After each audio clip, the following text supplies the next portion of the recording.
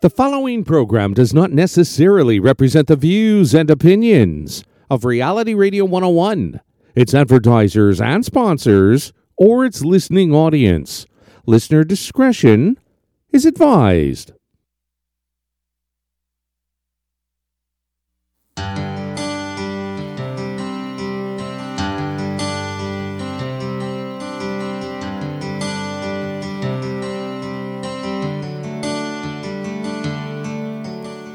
Welcome to the Urban Forestry Radio Show, here on Reality Radio 101.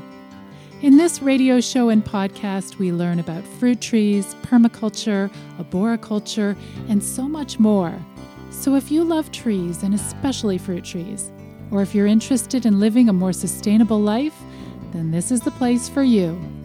I'm your host, Susan Poisner of the fruit tree care training website, orchardpeople.com. Thanks for tuning in and enjoy the show.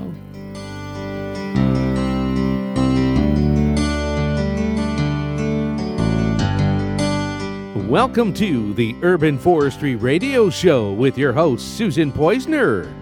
To contact Susan live right now, send her an email instudio101@gmail.com.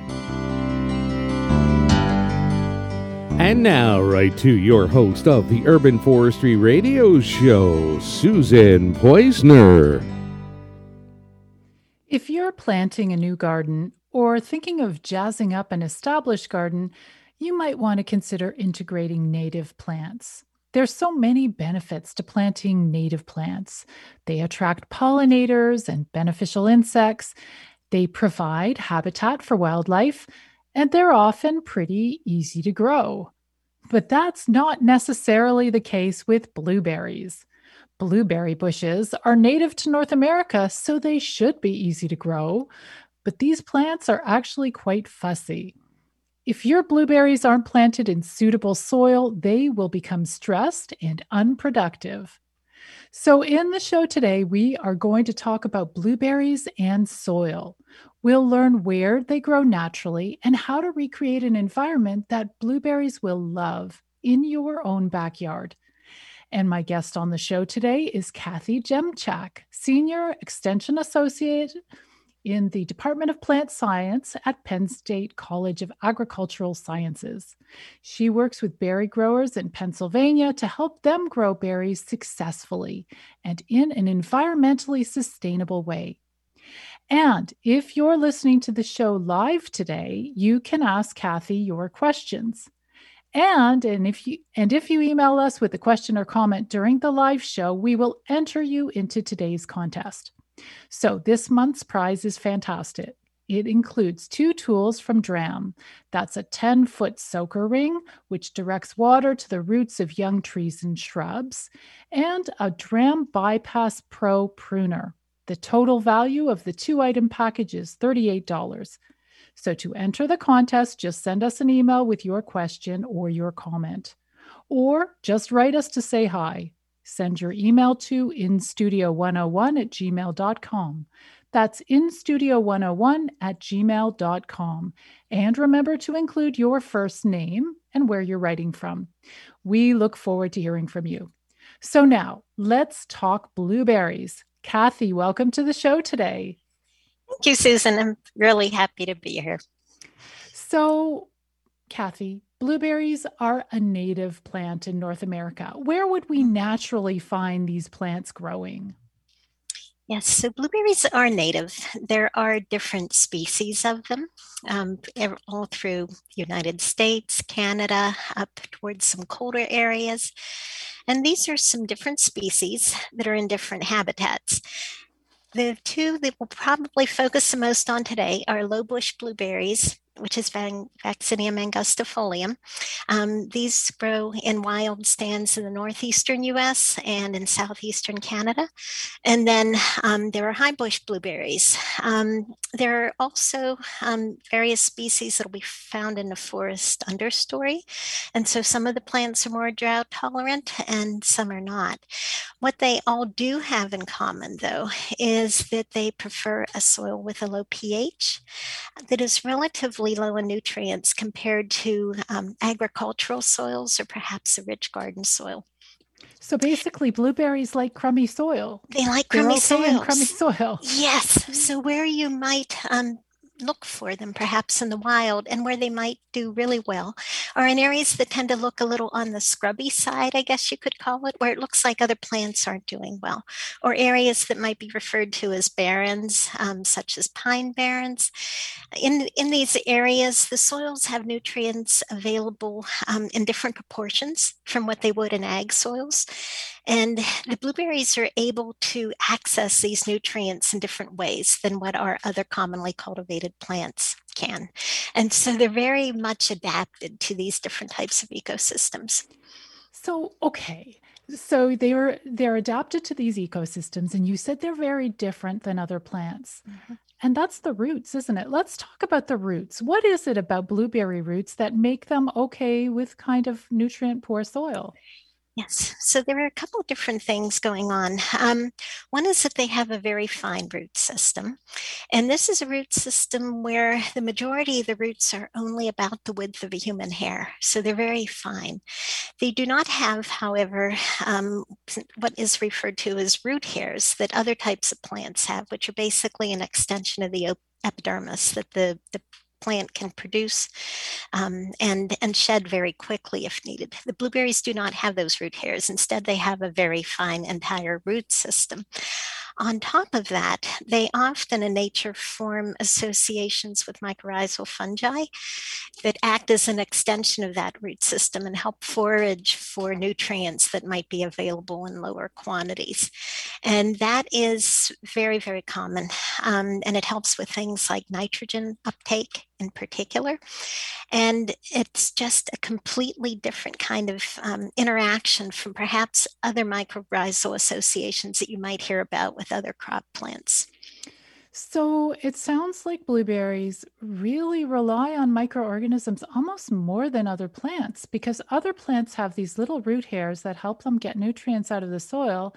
And the blueberry is like a little baby. It needs somebody to bring the nutrients, I suppose, into the plant Well, in a in a way, way. yeah, in a way that is true. Now, I can't really say that they are more dependent on these associations necessarily than other plants. They other species of plants, such as pine trees and other native plants, may form different types of mycorrhizal associations with other fungi, but the blueberries in particular have this association with what's referred to as ericoid mycorrhizal fungi that are really good at foraging for nitrogen. So in the beginning, I talked about native plants and they're terrific and shouldn't they be so easy? So let's bring blueberries back into it. I guess they're easy if you happen to have a scrubby backyard with low nutrients, lots of mycorrhizal fungi, and you know, what would that perfect backyard look like? So basically, blueberries. Would you say they're an easy native plant to grow or no? It can be if you do the right things for them first. And so the real goal is to try to make what is your backyard more like what they might find in nature. And so there are a lot of things we do to our backyards over time that aren't necessarily good for blueberries. We may be liming to get grass to grow or to bring the pH for some garden plants. And if those types of things have been done to an area for a long time, it may not be best suited to blueberries. Or you may need to do some things to get that soil to be more like what a blueberry might like. So in particular, some of the things I really like are things like a high organic matter level. But often we will go through certain practices when we establish the plants, both before and while we establish them, to make sure that the area we're growing them in is going to give them the best chance for success. Oh, that's fantastic. So, in this show today, we'll talk about how to make your garden hospitable to a blueberry plant, to evaluate whether your garden is even the right place for a blueberry plant. I mean, sometimes you have to consider that. We have an email from a listener, Carolyn writes, now let's see. Carolyn's from Edmonton, Alberta. Oh, she also wants to be entered into the contest. She says, could you please, dear Kathy, could you please share tips on winterizing urban blueberry plants and how best to support their growth in the spring? Should blueberry bushes be pruned annually? If so, when's the best time of year? And are there any companion plants that help blueberry bushes to enhance fruit production? Many thanks for considering my questions. Wow, Carolyn, you're amazing. Great, all great questions. So what should we talk about first? Winterizing, perhaps? Yes. So winterizing. So one of the things, and maybe we'll get into this a little bit later on, but one of the things we will normally do with blueberries is that we will apply a good mulch layer to them during establishment. And that is one thing that can help quite a bit during the summertime in terms of the soil freezing. And then as it thaws out and perhaps freezes and thaws during the fall and spring, can help with moderating those soil temperatures and keeping them from dropping too low by doing some insulation as well. And also helping with keeping the roots from breaking as the soil freezes or thaws during the fall and spring. So that is one thing that can help. Another thing that is related to winter time is that when you're choosing a site for your blueberries, you do want to avoid being close to an area where you might be spreading salt, perhaps to melt ice on sidewalks or driveways, because they aren't very salt tolerant at all. That can really kill them. If you're in a windy area, you may want to wrap some plants with burlap, but normally that's not necessary. In some of the colder, windier areas, depending on the snow level, you may be able to choose a variety that is a cross between a high bush and a low bush. And these are referred to as half-high varieties that will stay below the level of the snow that you typically get. So there are a lot of things that you can do both in your planning and while you're taking care of those plants to help in terms of winter protection. Now, coming into this time of the year, coming into spring is when we would normally prune them. And the way blueberries grow, and here we're talking about high bush blueberries. So we're not really, and this will apply to the half highs as well. We're not really going to touch on low bush blueberries for this. They will normally send up new canes from the root system. And those canes will become more twiggy, I guess, over time. And as they become more twiggy, they become thinner and they dry out and desiccate more quickly during the wintertime. They also tend to produce perhaps, how do you want to say that? Each of those tips can produce flower buds. And so you can end up with those older canes producing a lot of small berries, whereas a younger cane might produce bigger, fatter berries. And so what we want to do with that plant is keep a range of cane ages on it that are from about 1 to 5 or 6 years old, a range of cane ages. Gradually over time, we will prune out the oldest canes and allow younger, newer canes to come up to replace those. And so that'll keep the plant young. We'll also do some pruning to remove any kind of disease-looking wood or anything, that just isn't growing well, that might be harboring some problems. It's a simple strategy, get rid of the oldest canes, make sure you have a wide range of ages in the canes. That's fantastic. Her last quick question was, are there any companion plants that really like blueberries and blueberries like them? Yes, I actually love that question. So the plant family that blueberries belong to, excuse me, is the Ericaceous plant family. So that's the same family that azaleas and rhododendrons belong to as well. So instead of trying to put blueberries in your garden with your tomatoes or your strawberries or raspberries, you're actually much better off grouping them with your azaleas and rhododendrons. There are other ground covers like tea berries, lily of the valley. There are all sorts of plants in that Ericaceous plant family that can go along with blueberries really well, so that you can take care of all of them in a similar way and have them all be happy together. That sounds perfect. Okay, we got a whole bunch more questions. Next one is from Bon from Peterborough, Ontario. Bon says, I'm wondering what kind of sand I can use to amend my soil with to grow blueberries successfully, and how much should I add? Okay, this is another really good question. So there are different types of sand out there. There is play sand.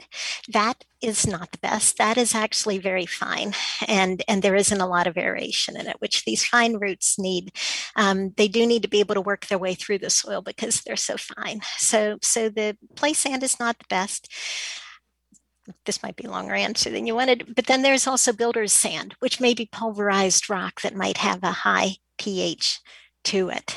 We've actually found that to be the case, so not that either. Is a coarser type of sand you can get that might be sold as sandblaster's sand or silica sand that is relatively inert, and that seems to be the type of sand that is best for blueberries.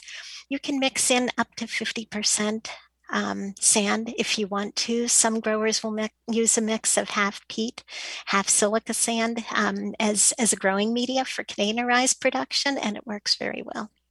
Well, that was a great question and a great answer. So let's move on to Denise. Denise says, hello from Alma, Quebec. A very interesting topic today since blueberries are a great anti-inflammatory food. As we know, inflammation is the body's response to help cure injuries and disease. However, too much inflammation is bad for the body. These beautiful berries help reduce that. Thank you for sharing, Denise. Well, that's great. All the more, and they taste good. They're good for you and they taste good. That's an extra thing. Yes. We have an email now from Lisa. Now, where's Lisa? Okay, from Iroquois, Ontario. Excited about today's program. We moved our high bush plants in the fall, and I'm still holding my breath that they survived the winter in their new spot. Ooh, is it tricky to move blueberries? It can be, yes. It can be difficult. The root system can be fairly shallow and spread out over a fairly large area, which can make it difficult to move. Now, this is for high bush plants, so it can be tricky to move them. If you manage to get enough of the root system, though, they should survive. A number of people have done that successfully. What you will want to do this spring, though, is possibly give them pretty good pruning at the top so that they're not trying to pull out more moisture and transpire more moisture than the roots can actually provide. So that may help them with just navigating this transition that they're making. So if they are to prune a bit of the top of the plant, is there a limit? Should they only prune 20% of the canes, or can they cut it right to the ground if need be? They can even cut it right to the ground if they need to. So this is kind of off topic maybe from what was originally asked, but sometimes when a planting gets very old and it hasn't been pruned in a long time, it will become less productive, or some plantings will just sort of peter out over time. And sometimes we will tell folks to try just pruning the canes down to kind of jumpstart the plant, and that actually will often work fairly well. So in this case, with a listener, I would actually rather err on the side of pruning too much rather than too little. It's really, yeah, it's really difficult to do that because you want those blueberries. So psychologically, it's hard to make yourself do that. But typically we say you can remove about 40% of the top without affecting your yields at all. That normally the plant will just compensate by producing large berries.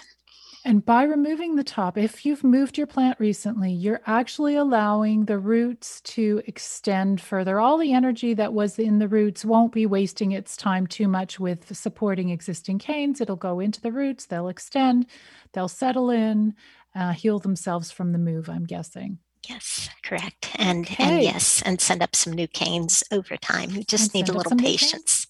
Yeah, with time. Okay, Bon has another question here. As a follow-up question, is it okay to plant blueberries in raised beds, or would they not prefer that? I'd love to be entered into the contest. Thanks for the great information. That's from Bon again. Yes, so raised beds can work perfectly fine. We just want to make sure that you do have those beds mulched in well so that you don't have perhaps like a very narrow bed that might freeze and thaw over the wintertime. So we're kind of looking at soil mass here. But commercially, a lot of growers do have raised beds and they work very well, especially if they tend to be in wetter areas where they might feel like they need some additional drainage in that soil. So yes, so raised beds are perfectly fine. No, not a problem. Nope. Okay, we've got an email from Amy. Amy says, hello, I have about a half an acre of high bush blueberries in southwest Michigan.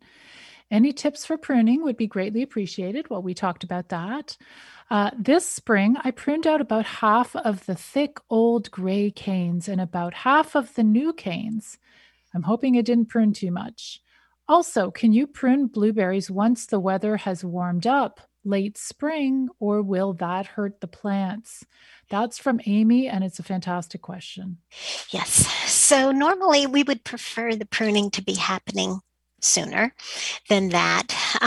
It probably won't hurt the plant in itself directly. However, one of the things that's happening in springtime, we talked about fungi and the mycorrhizal associations. Of course, we also have plant diseases. And a lot of those are waking up right about the same time our plants are, where there's tender foliage that they can infect that sort of thing. And so there are a number of cane diseases that if you're pruning too late and these fungi are beginning to sporulate, that they may land on some of those open wounds and cause some issues that way. So we would really rather that the pruning be done just, as the buds are beginning to swell and hopefully wrapped up, by that point. If it's too late and you don't really have a choice at this point, you can prune, watching for what the weather forecast looks like coming up. So you don't want to do it when you have rain in the forecast. A lot of the diseases need certain periods of wetness to sporulate. So if you have perhaps like 3 or 4 dry days coming up after you intend to prune, that is safer than pruning when it might be wetter. All right. Well, we have a question from Jeff, who I know, who is a great photographer, by the way. And so my friend Jeff is from Warrenville, Illinois, and he says, been growing blueberries for 12 years, and every year, adding peat, sulfur, and pine needles, getting good crops, and this year sent off for pH 5.9. So I learned a new trick this year from a horticulturalist in California, and that is applying powdered sulfur instead of prill style. Mm-hmm. Prill style. He says that the conversion to acid is very quick, unlike up to a year with prills. I applied it in a hose end sprayer, piece of cake, so easy. We'll do 2 to 3 applications this year with a total of 10 pounds for 1,000 squared feet. I have 35 bushes. Comments. So Jeff wants some comments on his strategy and maybe explain to people a little, what is Jeff trying to achieve? It sounds like he's going to a lot of trouble to grow his blueberries, and people with blueberries in the backyard are going to be like, oh, should I be doing that stuff? Yeah. So what's he up to? Yeah, I really like his approach because what he's doing is a little bit at a time. And the pH is currently, yes, a little on the high side there. Normally we would like it to be, a maximum of 5.5, closer to, 4.5 to 5.2 is what we normally think of as the optimum range. But I like the fact that he's doing a little bit at a time and trying to do some sort of maintenance that keeps the pH where it should be. So the sulfur he is talking about is, yes, a finer type of powder.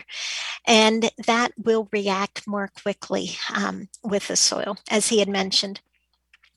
The prills that he refers to are relatively easy to work with and spread by hand. So those are basically, little pellets, but it can take them a long time to break down. He had mentioned that it can take up to a year. We've actually seen it take as long as 2 to 3 years in colder areas where there just isn't a lot of reactions taking place, or perhaps there isn't enough abrasion of those prills to really make them break down and start reacting with the soil.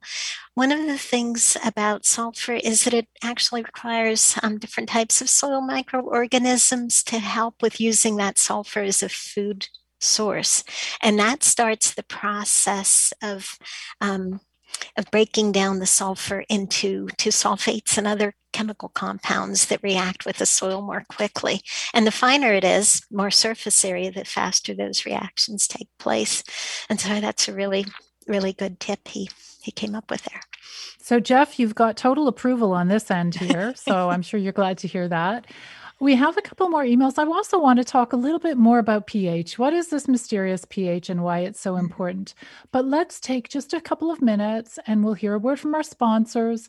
And then when we come back, we're going to talk a little bit more about pH and why it's so important to get it just so for your blueberry plants. Does that sound okay, Kathy? You okay hanging in the line there for a second? Oh, yes. Sounds terrific. All right, great. Well, you're listening to the Urban Forestry Radio Show and podcast brought to you by the Fruit Tree Care training website, orchardpeople.com. This is Reality Radio 101, and I'm Susan Poizner, author of the award-winning Fruit Tree Care book, Growing Urban Orchards. And we'll be back right after the break.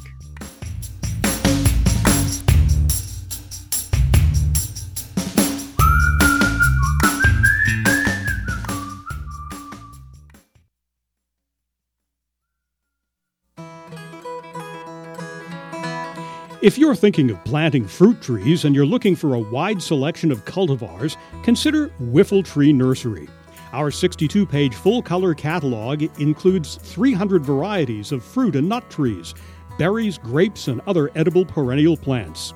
Not only that, in our catalog, we help you through the selection process with tips and advice about all aspects of growing fruit trees. You can learn about adding nitrogen-fixing plants, rootstock choices, and even about planting a windbreak if you have a windy site. We're a one-stop shop as we sell fruit tree care books, pruning tools, organic sprays, and natural fertilizers. We're located in Elora, Ontario, but we can ship all over Canada. Call us at 519-669-1349 to order your catalog. That's 519-669-1349. Whiffle Tree Nursery. Call us today.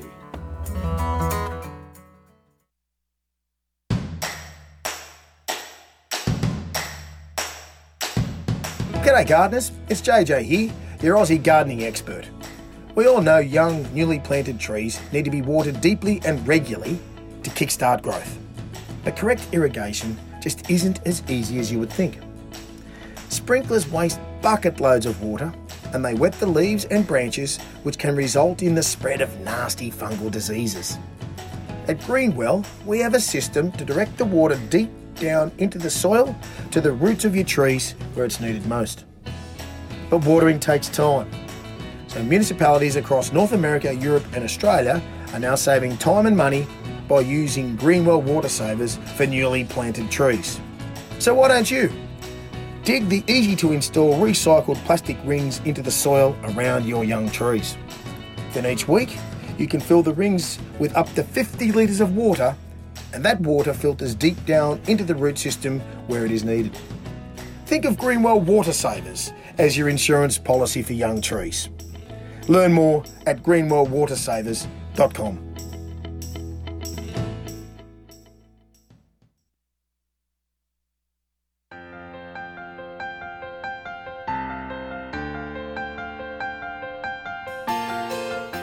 If you're listening to this show, you are passionate about fruit trees. But do you care how your trees are grown? Silver Creek Nursery is a family-owned business, and we grow our fruit trees sustainably using only organic inputs. We stock a huge range of cultivars, like Wolf River, an apple tree that produces fruit so large you can make an entire pie with just one apple. We also carry red-fleshed apples, like Pink Pearl, as well as heirloom and disease-resistant varieties of apples, pears, apricots, cherries, and more. We ship our trees across Canada, and we can also supply you with berry canes and edible companion plants to plant near your trees. At Silver Creek Nursery, we grow fruit trees for a sustainable food future. Learn more about us at silvercreeknursery.ca.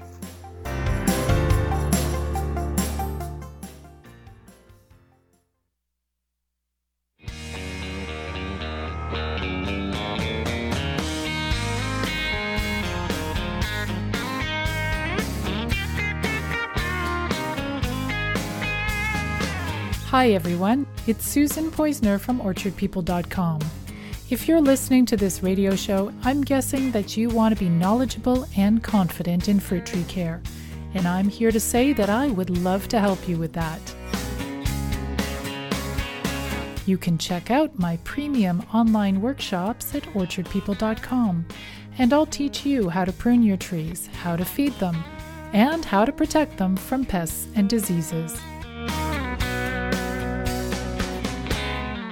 Because you're listening to this podcast, you can go to orchardpeople.com/workshops and use the promo code PODCAST to get 10% off any of our courses or bundles.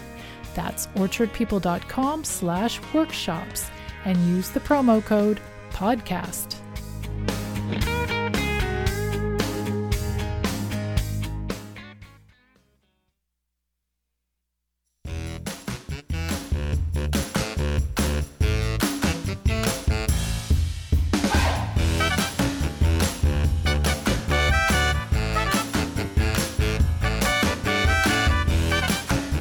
Welcome back to the Urban Forestry Radio Show with your host, Susan Poisner, right here on Reality Radio 101. To get on board right now, send us an email. Our email address is instudio101@gmail.com.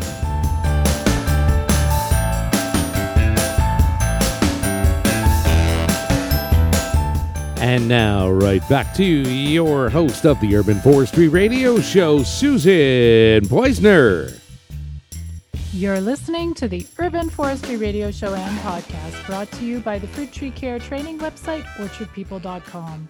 This is Reality Radio 101, and I'm your host, Susan Poisner, author of the award-winning Fruit Tree Care book, Growing Urban Orchards. In the show today, we're talking about blueberries. These bushes may be native to North America, but that doesn't mean that they're super easy to grow. In the first part of the show, we talked about where blueberry bushes grow in the wild, but in this part of the show, I want to talk a little bit more about the steps involved in converting an area of your garden or an area of your farm into an area that might be suitable for blueberries.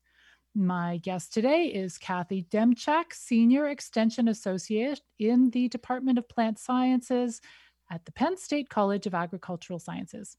Kathy works with berry growers in Pennsylvania to help them grow berries successfully and in an environmentally sustainable way.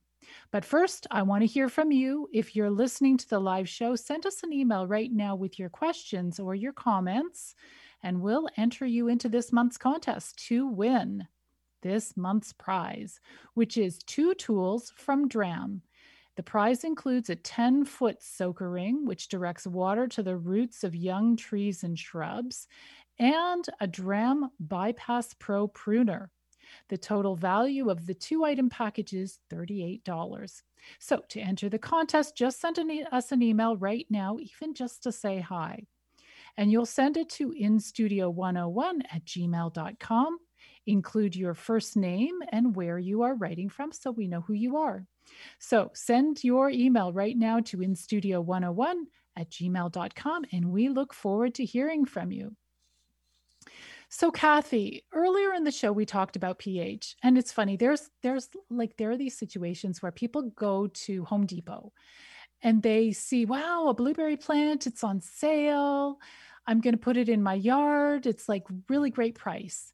So can we talk about pH? What is pH and why is it important for a successful experience with your blueberry plant? Yes, so pH is a measure of how acidic or basic your soil might be. And as we mentioned in the first part of the show, blueberries really do need a soil that is on the acidic side of that range. 4.5 to 5.2 is ideal. Up to 5.5 is fine. And so what is happening when the soil pH is in this more acidic range is that the availability of different nutrients and the forms in which they exist based on soil chemistry are somewhat different. So for example, nitrogen is in the ammonium form, whereas you might look at a bag of fertilizer and see that perhaps it has something called nitrate in it, that's a nitrate form. That is not the kind of nitrogen that blueberries use. They actually need the ammonium form. And so when you are under these lower pH conditions, the nutrients are in forms that the blueberries are better able to take up. And some of them, such as micronutrients, such as iron or zinc, are also much more available to the plants. And so often if you put a blueberry in a soil that is too high of a pH, you'll see that it turns yellow because of usually an iron deficiency. And so some of the first steps we want people to do is to do a soil test on their soil. And we generally will recommend that they use a lab that is in their region, because normally that will use methods that give them the most accurate picture of how their soil is behaving and how nutrients are available in it. That could be a whole nother show for a whole nother time as to why that is. Now, people can do a quick pH test at home just using pH test strips from like a swimming pool place or, or an aquarium. Or a dealership or a pet store. What they want to do is mix their soil with half distilled water and half soil, stir that, let it settle out for about a half hour, and then they can dip in a test strip, and that will give them at least a rough idea. If they find they have a pH of 7.5, it's probably a good idea not to try to put those plants in that first year. They may want to grow them in a container or something for a while, but definitely you want to work on that soil and get the pH into the correct range. And that's part of the problem with the temptations of our garden centers, because if you have a soil that's 7.5, there's probably a lot of fantastic things that would thrive in that soil. What type of plants would love 7.5? Like, you don't have to change it if you're going to grow something other than blueberries there, perhaps. Like, what would like 7.5? Right. Well, asparagus is one thing that will like a higher pH. A lot of our typical garden plants will tolerate a higher pH like that. It doesn't mean it's even best for them. They may more prefer something closer to a neutral to slightly acidic range, but at least they'll tolerate it better. So we need to get intimate with our soil. We need to know what we have in the garden so that we know what will thrive there. Is there any pH that all plants love? Boy, typically we will say somewhere around 6.5 is kind of a sweet spot. So, 6.5 to 6.8, somewhere in that range, you can grow a lot of different things really well. There are just specialized things such as blueberries that won't do well there, but that's kind of a sweet spot for a lot of our garden plants. Okay, so you're ready to plant your blueberry plant. Hopefully not necessarily the one you got from the garden center or Home Depot. Maybe you thought about it more. You thought about the cultivar. You checked your soil. If you get a soil test, will they tell you how to correct your soil so that it will be appropriate for blueberries? Yes, and that is another reason why you may want to use a commercial lab as well. Typically, there will be forms that you will send in along with your soil sample that will ask you what you intend to grow there. And if you specify blueberries, not only will they check the pH, they will also check for something called the buffer pH, which is the tendency of your soil to buffer against changes in pH. So there might be a lot of calcium or magnesium in that soil, which means you might need to add perhaps more sulfur to get the pH down into the correct range than you might perhaps in a soil that is less buffered. So that would be like a sand, perhaps. Clays also tend to be more highly buffered. And so they can actually test your soil to find out what you need to do specifically for your soil to get that pH down into the correct range. And they will give you specific instructions. This is what to do with your soil. This is how much to sprinkle down. This is what to do. Yes, typically they will give you that if you're a commercial grower on a per acre basis, or for a home garden, perhaps on a per 1,000 square foot basis, and tell you how many pounds of sulfur you need or other materials you could use.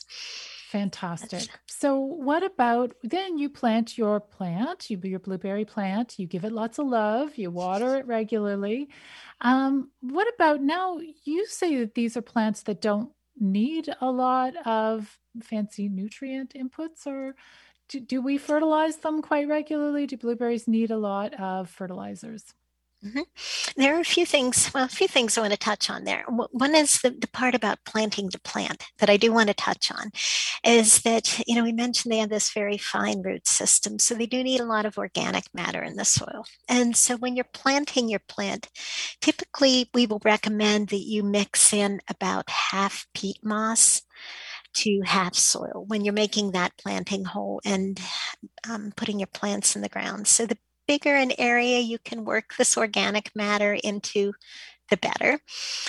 And then typically we will want to mulch the plants with organic matter. Again, keep those those roots cool and moist, and get your plants off to a good start. And then when it comes to fertilizing, yes, you're exactly correct. They don't need as much fertilizer as a lot of our other garden plants might. It is very easy to burn the roots off of them in the first year. So normally, when you get your soil test results, there will be some recommendations for mixing in nitrogen. So that's mixed in throughout the whole bed. So it's dispersed, and you're not getting fertilizer concentrated in one area. So there will be that.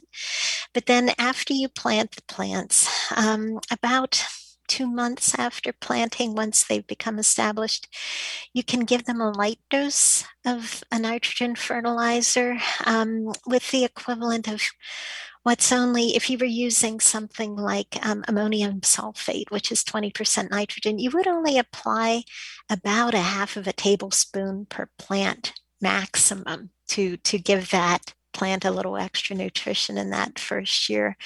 You can use organic forms of fertilizer as well that are made for acid-loving plants. Those are fine too.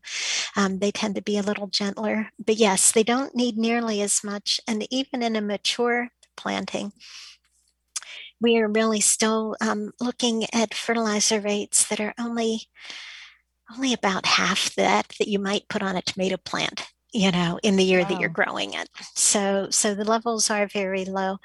We will gradually, I had mentioned that, half tablespoon of ammonium sulfate, you may increase that to 4 to 6 tablespoons per plant in a mature planting over the span of about 5 to 6 years. But other than that, they really don't need a whole lot of fertilizer. We do, however, recommend that people do continue to do a soil test every so often, more often when they're establishing the plants, but maybe spread that out to every 2 to 3 years or so once the planting's established, just to see if any other nutrients are getting out of whack as they're being extracted from the soil. So you're keeping an eye on your plant and it's thriving. And it sounds like the fussy part of the blueberry is just getting the environment right. And then after that, it's a pretty, not low maintenance. You have to prune it, you have to feed it, but it's not a very necessarily super demanding once it's established. That is correct. Yes, I think that's a good way to put it. Yeah. That's good. Now, something I wanted to talk about with you is I know you live in the middle of a forested area. That there are blueberries there that grow wild, native blueberries. And this is hard for me as a city dweller to even imagine that there are many different types of blueberries that are very different from either the cultivated blueberries we get at the supermarket or you get the little wild blueberries. So what are the different varieties or cultivars of blueberries that are available? And can we actually plant these different native blueberry plants in our backyards? Yes. So one thing we hadn't really gotten into yet is that blueberries are a relatively recent addition, I guess, to our agricultural crops that we are cultivating. So they've been growing wild for thousands and thousands of years, and they've been adapted to these different different areas. It's only been within a little over the last 100 years that there were really concerted efforts to breed varieties. A lot of the early blueberries that were grown were either, as this still happens now, wild stands that were harvested, or selections from the wild that were planted. Now, there are these other species we had mentioned. Some of them that are growing outside of my house right now are various forest understory plants that have the ability to impart things like drought tolerance to plants. And so breeders over time have looked to these other species and are making crosses that do give them better adaptation to things like drought conditions, and some of them are imparting an ability to tolerate slightly higher pHs as well. But really, those efforts are relatively new. So when it comes back to what kinds of plants you might want to plant, there are cultivars that have been bred both in low bush but primarily in high bush that are available. There are a few that aren't that far removed from wild selections. In fact, one is called Rubel. That one is still actually just a selection from the wild. That one is of interest to people because one of your earlier listeners had mentioned antioxidants and anti-inflammatory properties. That variety is a very small fruited blueberry, as are a lot of the low bush, that has a high antioxidant concentration because it has relatively more skin to pulp in each berry, and that tends to increase to result in higher antioxidant levels within those berries. So people who are interested in that in particular might want to look for a smaller fruited variety like that one. But there are a lot of other great varieties out there that have been around for quite a long time. Blue Crop is one of my favorites that has a really good flavor to it and a nice berry size. Patriot's another favorite. Basically the nurseries that are in your area hopefully will know what cultivars perform best for your area. But often a lot of the stores where perhaps, as you had mentioned, you might go to a home improvement center, they may be buying in something that may not necessarily be adapted best to your area. I also would encourage people just to look for sources of information like yours, or if they're in the US, in the Extension Service. Also, Ag Canada has a lot of great publications related to good varieties that'll do well in various areas. I think it's worth trying, isn't it? Trying different things and different varieties and cultivars and native plants for sure. Yeah. We have a question from Julie from Lake Charles, Ontario. So Julie asks, I have read in a few places now, Michael Phillips, Nigel Palmer, the two authors, that with a healthy soil biology, the pH of the soil in close proximity to the roots of the plant, where the plant and soil biology interact, can be very different than the pH of the general soil in the area. Plants have the ability to create the soil environment they need to thrive to a degree. So acid-loving plants like blueberries do not magically find acidic soil to grow in, but the soil biology that the blueberry plant supports causes a shift to the acidic soil pH. So, she says, if this were true, couldn't you plant blueberries in soils with any pH and they'd be able to survive? Or perhaps only plants that are mature enough with enough root mass could survive in soil of high pHs. Yes. Fascinating question. It is a fascinating question. So yes, the plant's root systems do exude various types of acids. They do have some ability to modify the environment right around them to some extent. And so, what the listener is referring to is true to a certain extent. However, there are some soils where the elements that are in that soil are fairly different from what the blueberry plant might really want. And there is a reason why we don't see them growing everywhere in nature. And that tells me that there is a limit to what the plants can do as far as modifying their own environment, or else they would be everywhere. And so I think, there's sort of a question here, and it's always been a question in my mind as well, as far as the chicken and the egg. Do the blueberry, are they in an area because those soils are good for them, or are they there because nothing else can survive there and they're just the plants that remain? There's always those questions. But I do think still, as we look at the biology of the plant and the morphology of the plant and how its root system is structured, there are certain things that it does need in terms of these more porous soils and these mycorrhizal associations that keep it in the realm in which it is happy in nature. And I think that's really the safest route to go. I also had some interesting and fun comments from Facebook. And on Facebook, I had a comment from Leslie from Georgia. So Leslie says, there are some wild huckleberries near our home in the North Georgia mountains along the forest edge. Our planting site is in full sun, so we chose rabbit eye cultivars. Mm-hmm. UGA has a strong rabbit eye breeding program, and they're recommended for their disease resistance in the hot, humid South. We're growing at a home scale, and we named our puppy Huckleberry.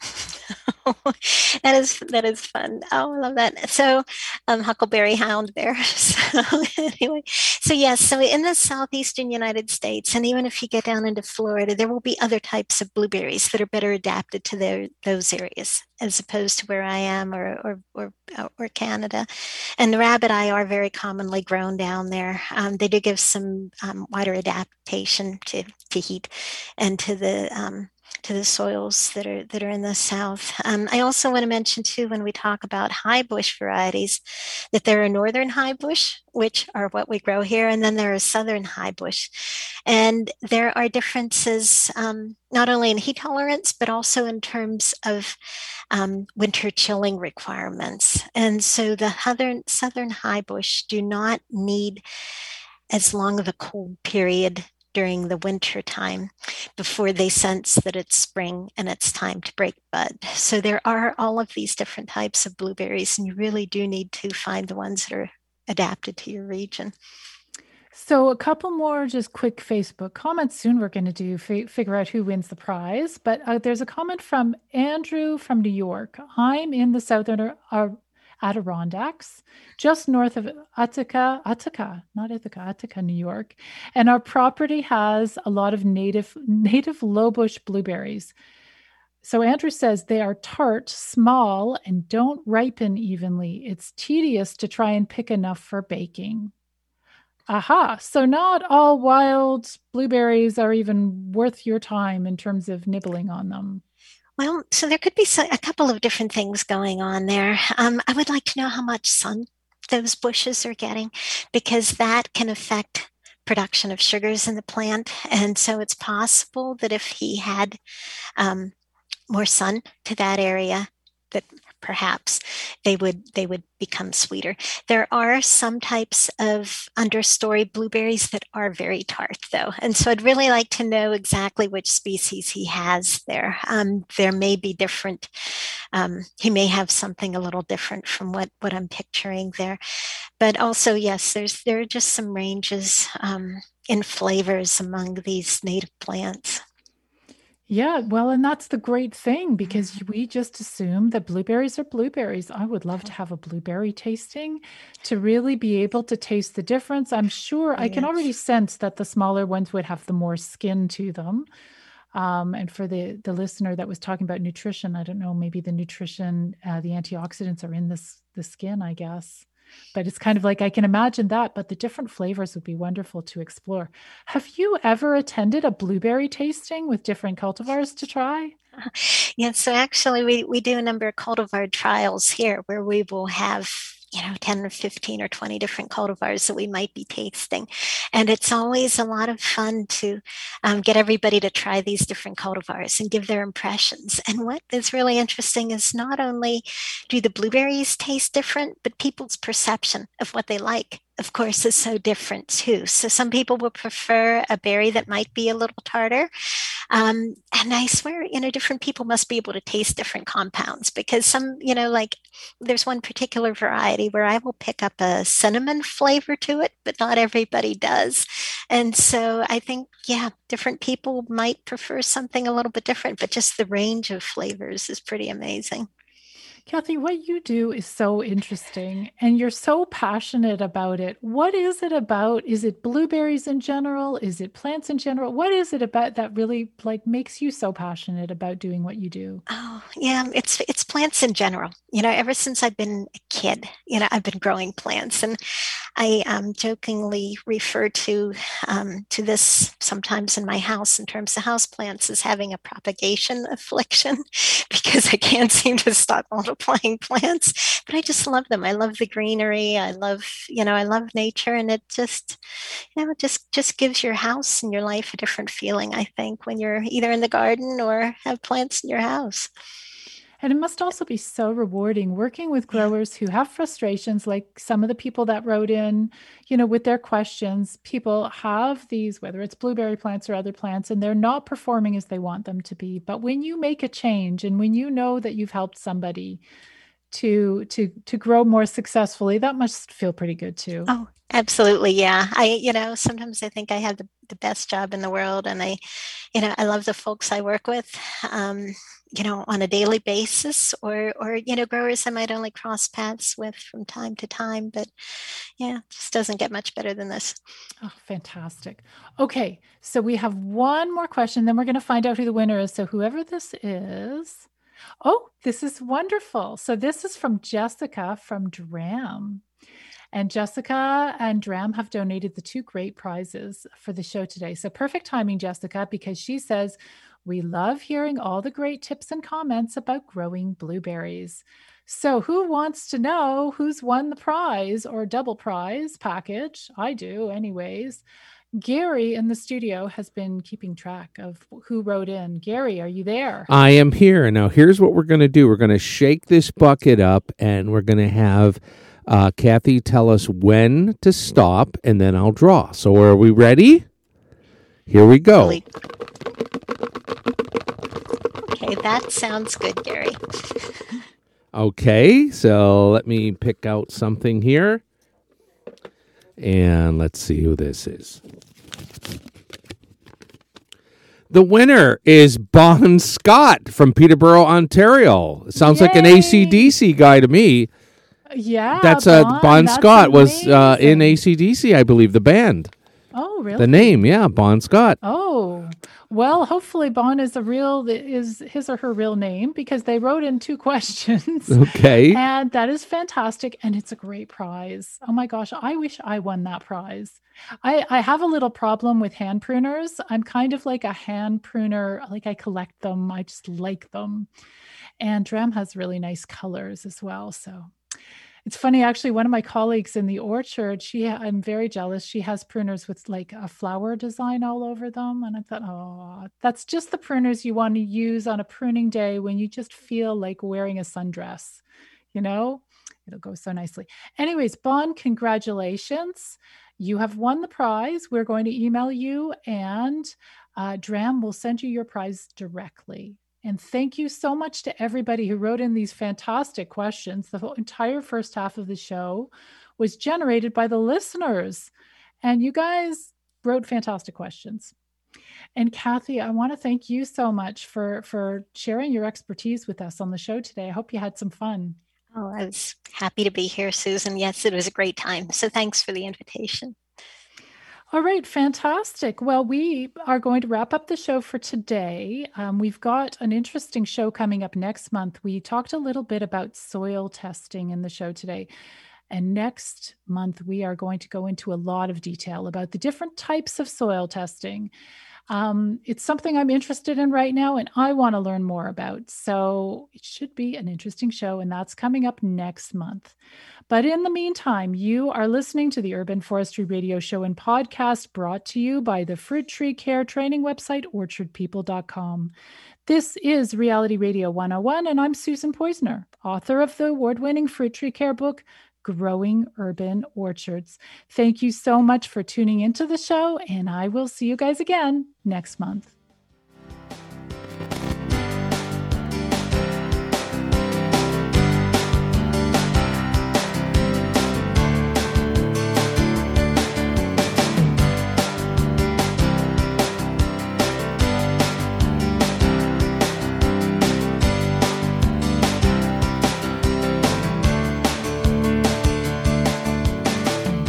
You've been listening to the Urban Forestry Radio Show on Reality Radio 101. To learn more about the show and to download the podcast where I cover lots more great topics, you can visit orchardpeople.com/podcast. The show is broadcast live on the last Tuesday of every month, and each time I have great new guests talking to me about fruit trees, food forests, and arboriculture. If you're interested in learning more about growing your own fruit trees or just about living a more sustainable life, go to orchardpeople.com and sign up for my information-packed monthly newsletter. If you like this show, please do like our Orchard People Facebook page. You can also follow me on Twitter at @UrbanFruitTrees. Thank you so much for tuning in.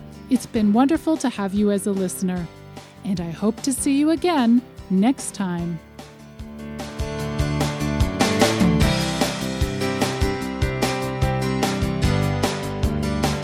Thank you for listening to the Urban Forestry Radio Show with your host, Susan Poizner, right here on Reality Radio 101.